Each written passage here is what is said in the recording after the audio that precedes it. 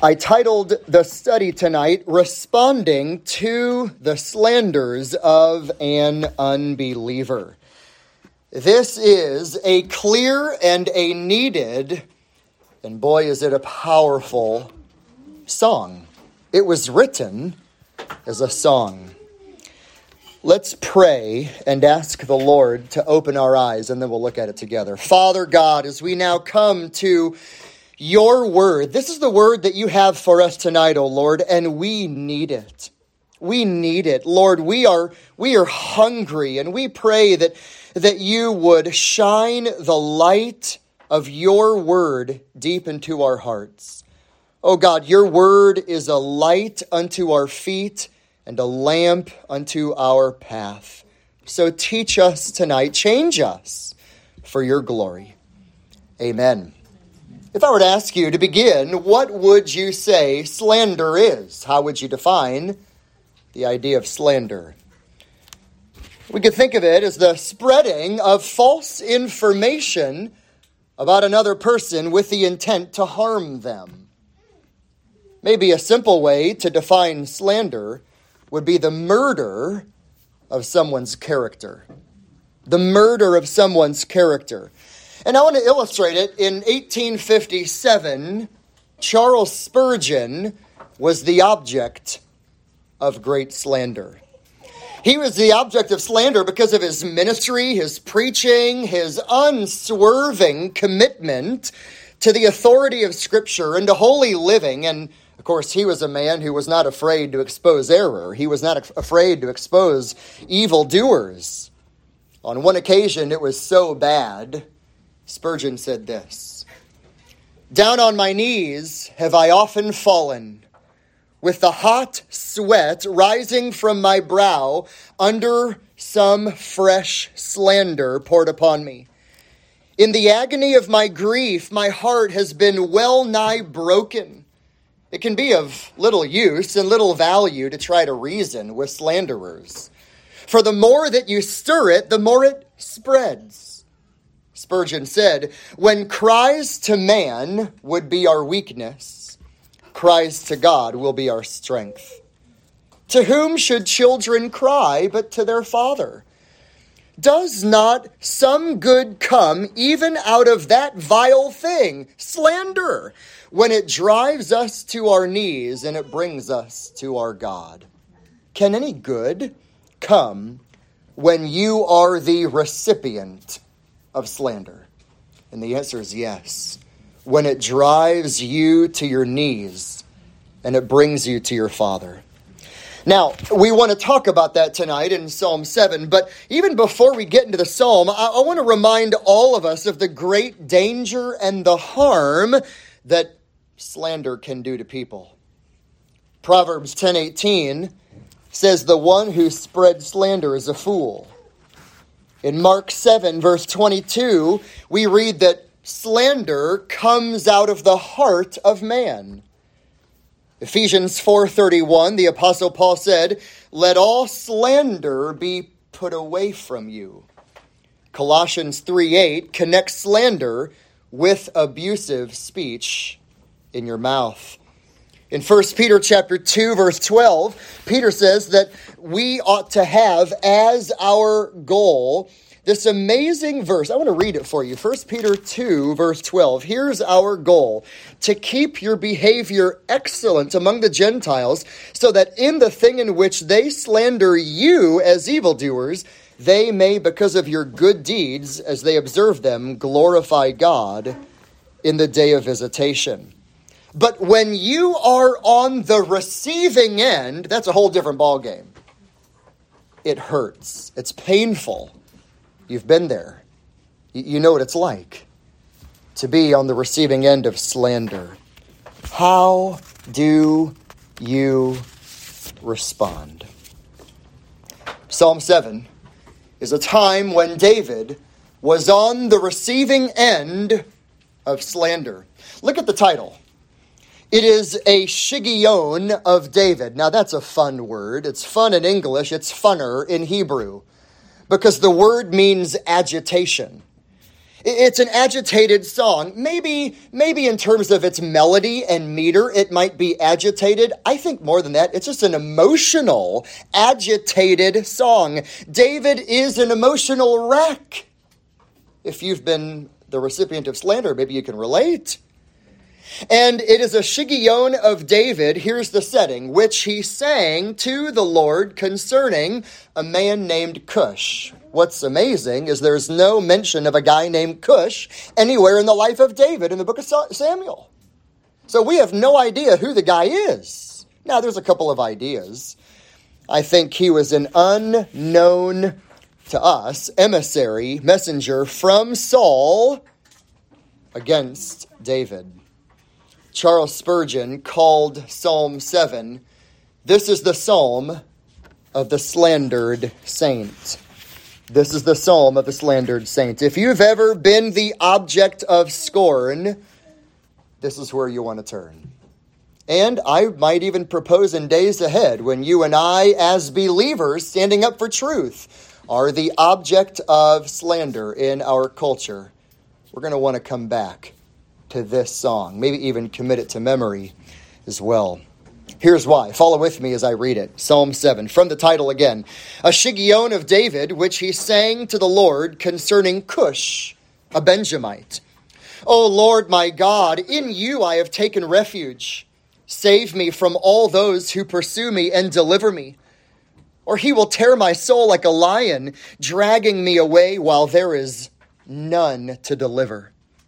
O Lord my God, if I have done this, if there is injustice in my hands, if I have rewarded evil to my friend, or if I have plundered him who without cause was my adversary, then let the enemy pursue my soul and overtake it, and let him trample my life down to the ground, and lay my glory in the dust.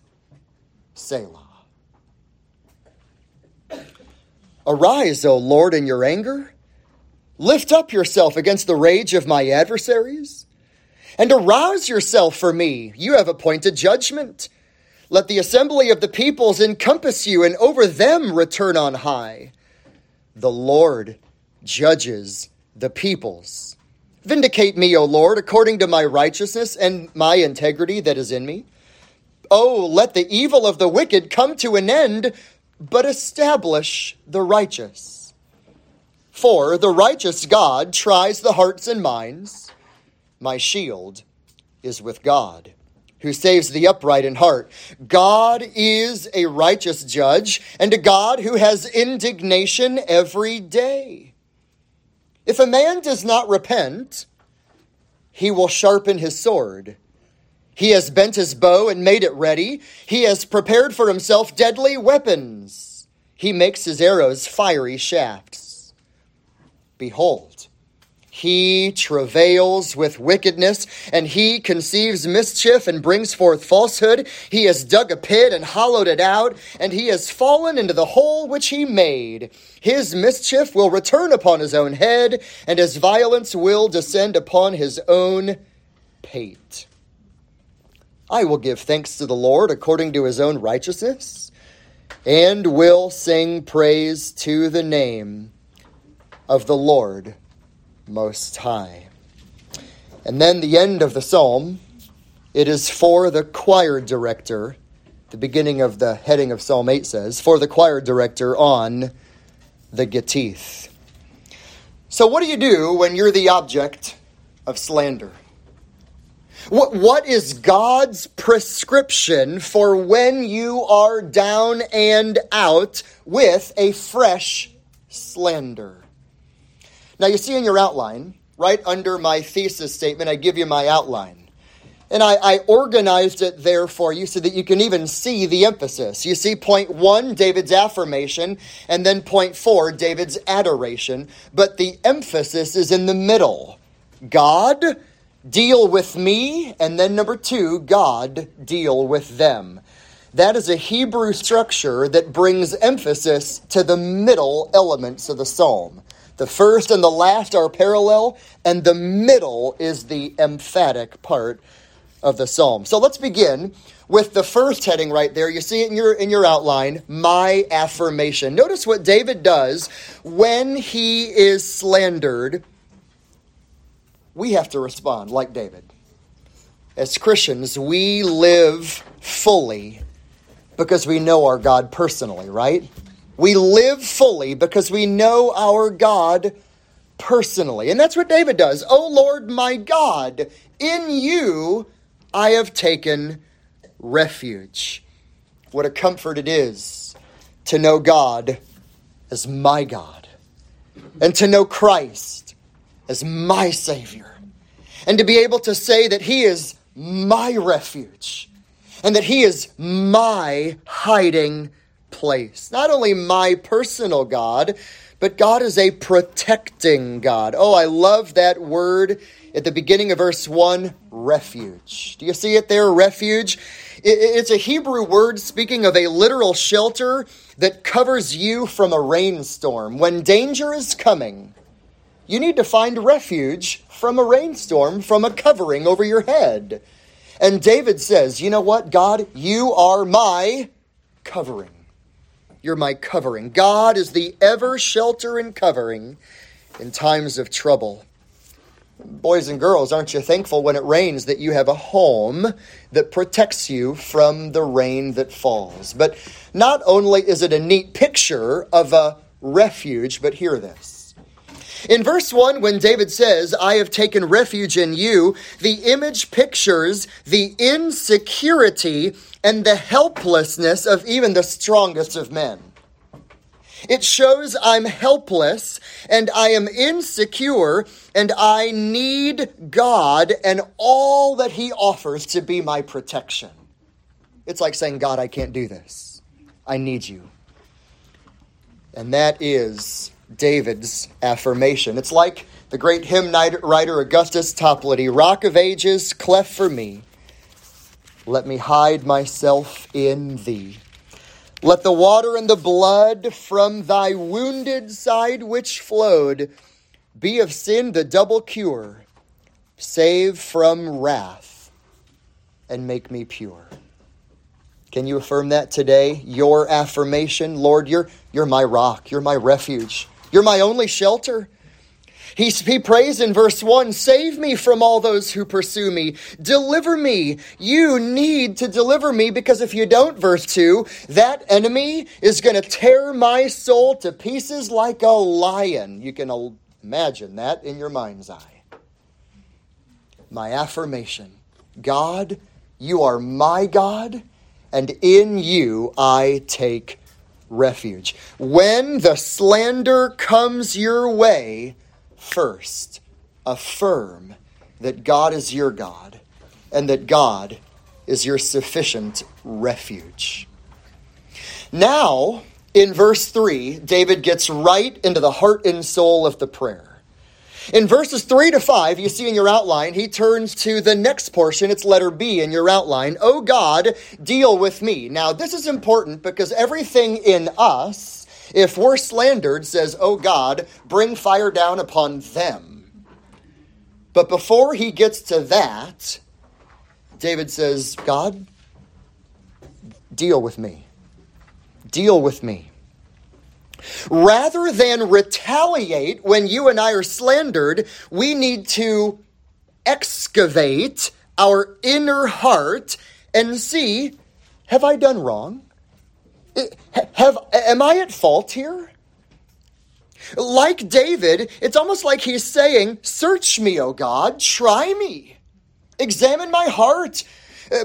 Do the x-ray on my inner man. Instead of lashing out at the enemies, we need to look in and see if we are at fault. Look at verse 3 and 4. Look at how David does it here. Oh, Lord my God. Notice the if 3 times. If I have done this, if there is injustice in my hands, if I have rewarded evil to my friend, or if I have plundered him who without cause was my adversary. God, if I'm at fault, God, if I have sinned. Look at what he says in verse 5. Look at the sheer honesty here. Verse 5. Then If I've done this, Lord, if I'm guilty, let the enemy pursue my soul and totally overtake it. Let the enemy trample my life down to the ground and lay my glory, that is my honor, my reputation. Let the enemy just overtake me and trample me down to the dust. Talk about a humble way to pray. Lord, if I have sinned, deal with me. Remove my honor, remove my glory. Later on, David is going to pray a wonderful example. In Psalm 139, search me, O God, and know my heart. Try me and know my anxious thoughts. See if there be any hurtful way in me, and lead me in the everlasting way. What's David doing? David is saying, God, I want you to deal with me. Is there sin in my life? You know what David is doing? He wants to maintain a clean conscience. He wants to be a man of innocence before God. Now, we need to ask the question, how do you maintain a clean conscience? I mean, how can you and I pray things like this? Lord, if I'm at fault, deal with me. Lay me out. Humble me. Take my glory and put it down. Lord, if I have sinned, then deal with me. But Lord, here I am before you with a clean conscience. How do you get there? How do you have and maintain a clean conscience? What are some safeguards? You see in your outline on the right side of the page, number 1, it begins with confessing your sin. You know what? What's so hard about that? It requires humility. Lord, I'm at fault. I did it. I'm at fault. What you say in the Bible is right, and I haven't done it. That leads, number 2, to asking forgiveness. Lord, I sinned. Will you forgive me? And then you go to others. I sinned. Will you forgive me? Third, then that leads to making restitution, the idea of making it right. What can I do? How can I avenge myself? How can I make things right? Zacchaeus is a great example of that, Luke 19. Fourth, to maintain a clean conscience, don't procrastinate. Well, I'll get to it tomorrow. I'll get to it next week. I'll get to it when I feel bad about it again. No. Deal with it immediately. And then number 5, this is also important. How do you maintain innocence and a clean conscience? You have to instruct your conscience. You have to inform your conscience. How? Not by culture, but by the Scripture. We have to inform our conscience by training how we think. We have to train our conscience by the intake of the Word of God. That's how David has a clean conscience. That's how David can say, Lord, if I'm at fault, if I've sinned, oh Lord, if I've done this, if I've done that, lay my glory out. Humble me down. You dig deep. You be honest. We must welcome reproof. We need to willingly repent. I love and I think often of Paul's testimony, 2 Corinthians 1:12. I think of it so often as a pastor because Paul, as a pastor, said it. He said that our cheerful testimony is that of a clean conscience. I believe a guilty conscience is hell on earth.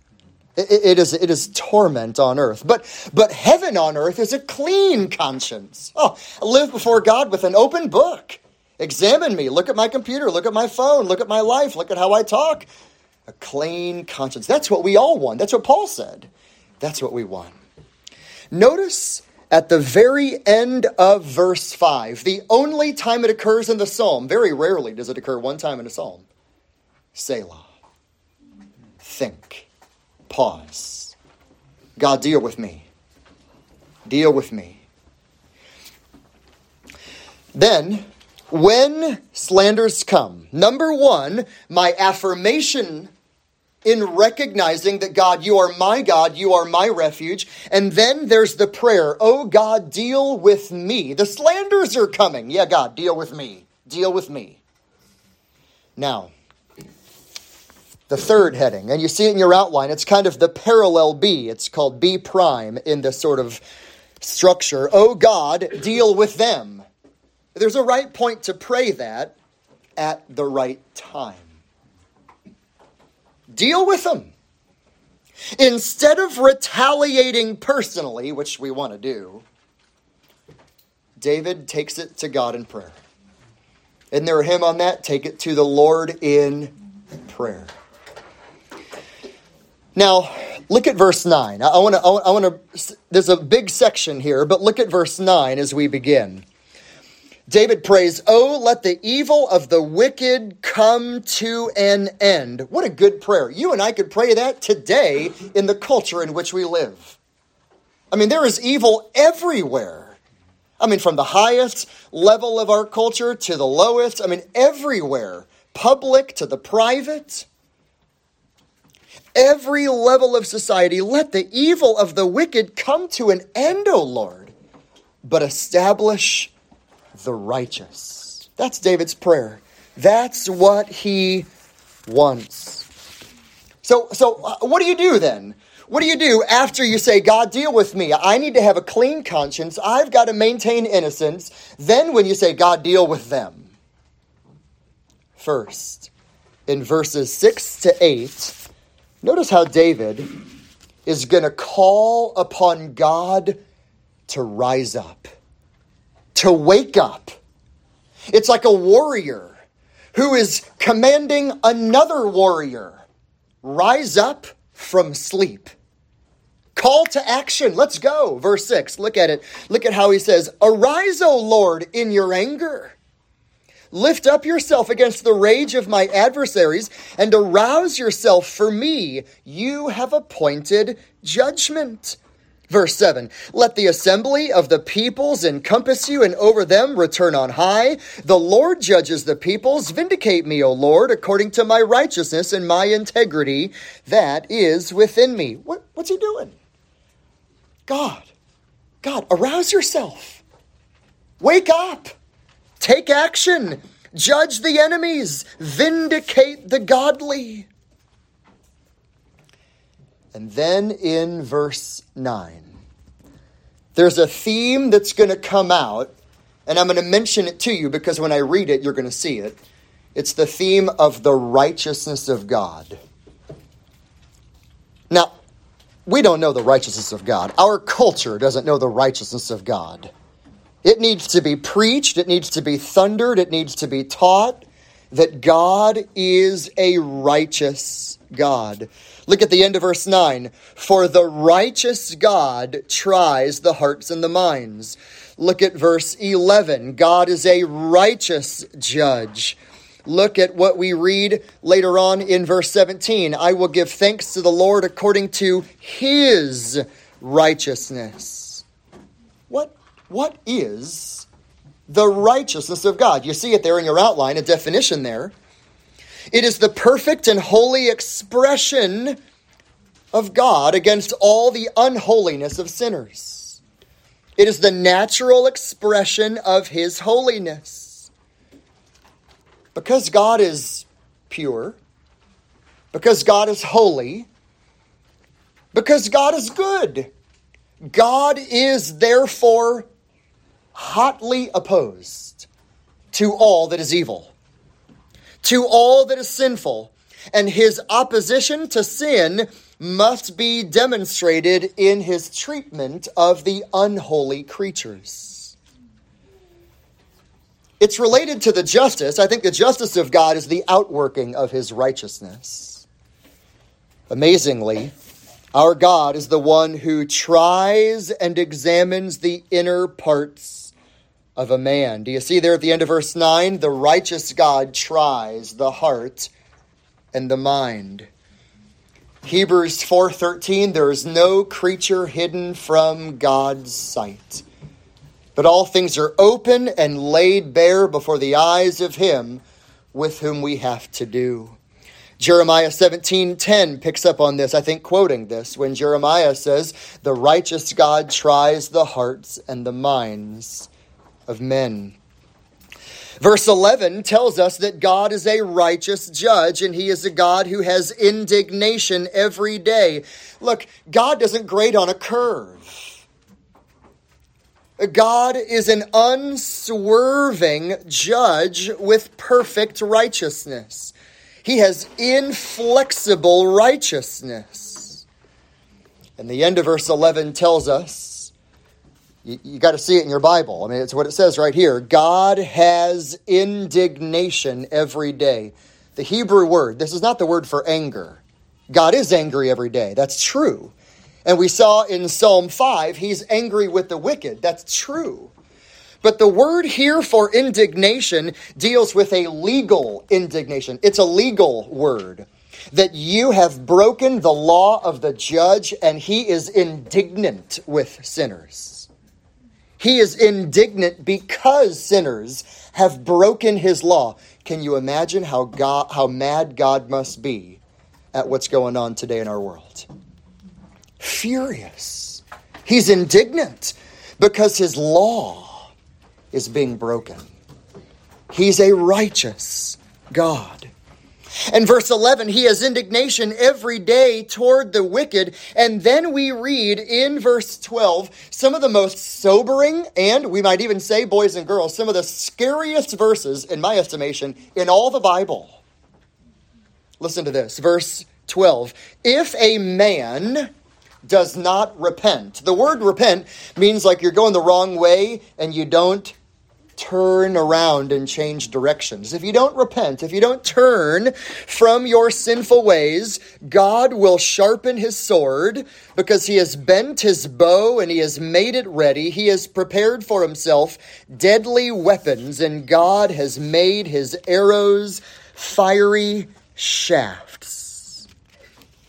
I mean, there's one image here. It's the image of God as an angry and a powerful warrior. He's ready, he's poised, he's positioned, he has aimed, and he is ready to shoot the flaming arrow at the heart of the unbelieving, unrepentant sinner. And as Spurgeon said, God never misses a mark. Never misses a mark.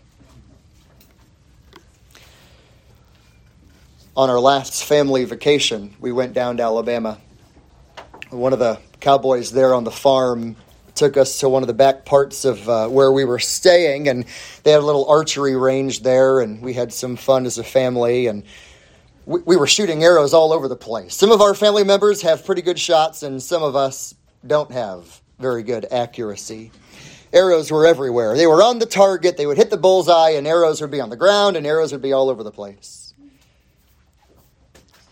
But not so with God. When God shoots the arrow, he doesn't miss the target. He doesn't miss the bullseye. God is righteous as the lawgiver. God is righteous as the punisher. God is righteous as the warrior. And he's righteous as the angry warrior who has been offended by sinners who have brazenly rebelled against him. And many people today might think, I'm good. I'm okay. And they don't understand one of the most important doctrines of the Bible, the righteousness of God. God is righteous. Oh, it's so true. It's so true that sinners must turn or burn. Turn or be shot through, to use this image. Oh, you would never want to be the target of someone shooting an arrow at you. You don't want to be the target of God when he has aimed his arrow at the heart of the unbelieving sinner. What's David doing? He's praying, recognizing, God, you're going to deal with them. I know you're going to do it, God. That's the context of this. So we're talking about judgment. We're talking about God's righteousness, but it's in the context of David remembering, God, I know you're going to deal with them.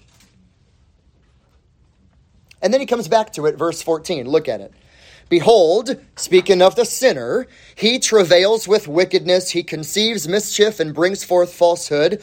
By the way, the verbs are used by James in chapter 1, the progression of sin. Pregnant, it gives birth, it brings forth, all of that, James 1, the progression of sin and temptation comes from right here. Verse 15, the sinner digs a pit and he hollows it out, and then the sinner falls into the hole that he made, and his mischief is going to return upon his own head like a boomerang. He throws it out and it comes back and hits him. His violence is going to come upon his own head. But you know what? God is righteous. He will judge the sinner. But we have to bring out something else regarding the perfect righteousness of God. God is also righteous in his imputation to believing sinners. In Romans chapter 4, we read in verse 5, to the one who does not work, but believes in him who justifies, that is, makes righteous the ungodly, the faith is credited as righteousness. How in the world can you and I be credited righteous before a holy God? Not by your own doing. You and I are lawbreakers. But through faith in Jesus Christ, your faith is credited as righteousness. So when God looks at you, he sees all of the obedient, perfect righteousness of Jesus, which is a divine righteousness. It's enough. It's what you need. It's sufficient. It's complete. It's adequate. It's all that you need and all that you have is given to you by faith in Jesus Christ. Verse 11 of our psalm said that God has indignation every day toward the wicked. But you're here today and you're a believer. You're here today and you have repented. The arrow of God in his anger is not aimed at your heart anymore. It was aimed at the Son of God's heart, and he took it on the cross. And because of that, God is not angry toward you right now. He has compassion every day toward his own. Proverbs 3:32, God is intimate with the upright. Jeremiah 31:20, God yearns and has compassion for his own covenant people. James 5:11, the Lord is full of compassion. Lamentations 3:23, God's mercies are new every morning. So when you are slandered, when it comes, and Christian, let's prepare. Days are getting darker. Slander is going to come. It's just going to come. You got to prepare for it. You could try to tiptoe, but you can't. It's going to come. If you're following Christ and we're being obedient, the slander is going to come. When it comes, you leave it to God. You let God handle it. You take refuge in God. You examine your own heart. You maintain a clear conscience. And then we remember Jesus bore the righteous wrath of God for me so that I can be counted righteous. I don't need to retaliate. God, you'll deal with them. And he will. In the perfect time, in the perfect way, and by his own perfect power. By the way, if we had time, we'd turn there. We don't. But what do you do when you're falsely treated like this? That kind of fits in this whole setting here. Romans 12. Verses 14 to 21. It's the context of don't be overcome by evil, but overcome evil with good. Heap burning coals upon your enemy's head. That paragraph, Romans 12, 14 to 21, is so helpful and practical. It kind of fits in this whole section here. So, when you're slandered, My affirmation is God. First prayer, God deal with me. Second prayer, God deal with them. And then final affirmation, very quickly as we close, verse 17, here's my adoration. My adoration. Okay, so you say, Jeff, I get it. I get what you're saying here. I'm tracking with you. I understand it. Easier said than done. What do I do in the moment? You tell me to put off retaliation. Well, what do I put on? Verse 17 is what you do. You must give thanks, sing praise. Verse 17, I will, notice the will, there's a resolve. I will give thanks to the Lord according to his righteousness, and I will sing praise to the name of the Lord Most High. When you're mistreated, you can praise the Lord. When you're mistreated, you can thank the Lord. He's the Lord of the nations. So you can overcome an angry, avenging heart with an overwhelmed heart in the gospel. I'll say it again. You can overcome a bitter, vengeful kind of a spirit with an overwhelmed heart in the gospel. Thanking, praising, singing, worshiping, loving our God. Christian, it's going to happen. Slander is going to come. You've been there, but it's probably going to come much more. Your workplace, from family, maybe from authorities, social media, it's coming. It's coming our way. What do? Let's end by turning to 1 Peter 3. Just very quick in closing. 1 Peter 3. You got to see this. 1 Peter chapter 3. I want you to see Peter's words that I think sum all of this up so well. 1 Peter chapter 3. Peter's writing to suffering believers, and Peter's writing to persecuted believers. 1 Peter 3:13. Who is there to harm you if you prove zealous for what is good? But even if you should suffer for the sake of righteousness, you are blessed. Now look at verse 14. Don't fear their intimidation. Christian, hear that. People are going to try to intimidate you. Don't fear it. Don't fear their intimidation. Don't be troubled. Verse 15. But you need to sanctify Christ as Lord in your heart, always being ready to make a defense to everyone who asks you to give the account for the hope that is in you. Do it with gentleness and with reverence. Now 16, look at this. And keep a good conscience, so that in the thing in which you are slandered, those who revile your good behavior in Christ will be put to shame. That's what you and I need to do. We hope in the Lord. We seek to live godly lives. We're not intimidated by the ungodly. We sanctify Jesus as Lord in our hearts. And we have a good conscience. May the Lord help us to do that for his glory. Amen. Father, we pray that you would help us.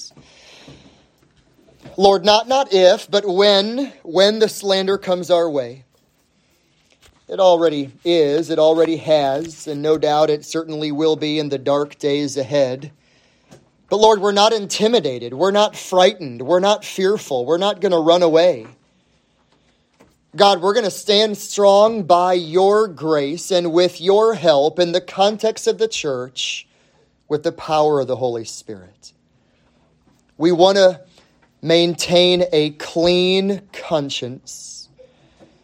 And we know, O God, that you will deal with the wicked. O God, you will. You will. Keep us mindful of that. Keep us sobered by that. And keep us thankful for the blessed work of our Savior on the cross in our place. In Jesus' name we pray.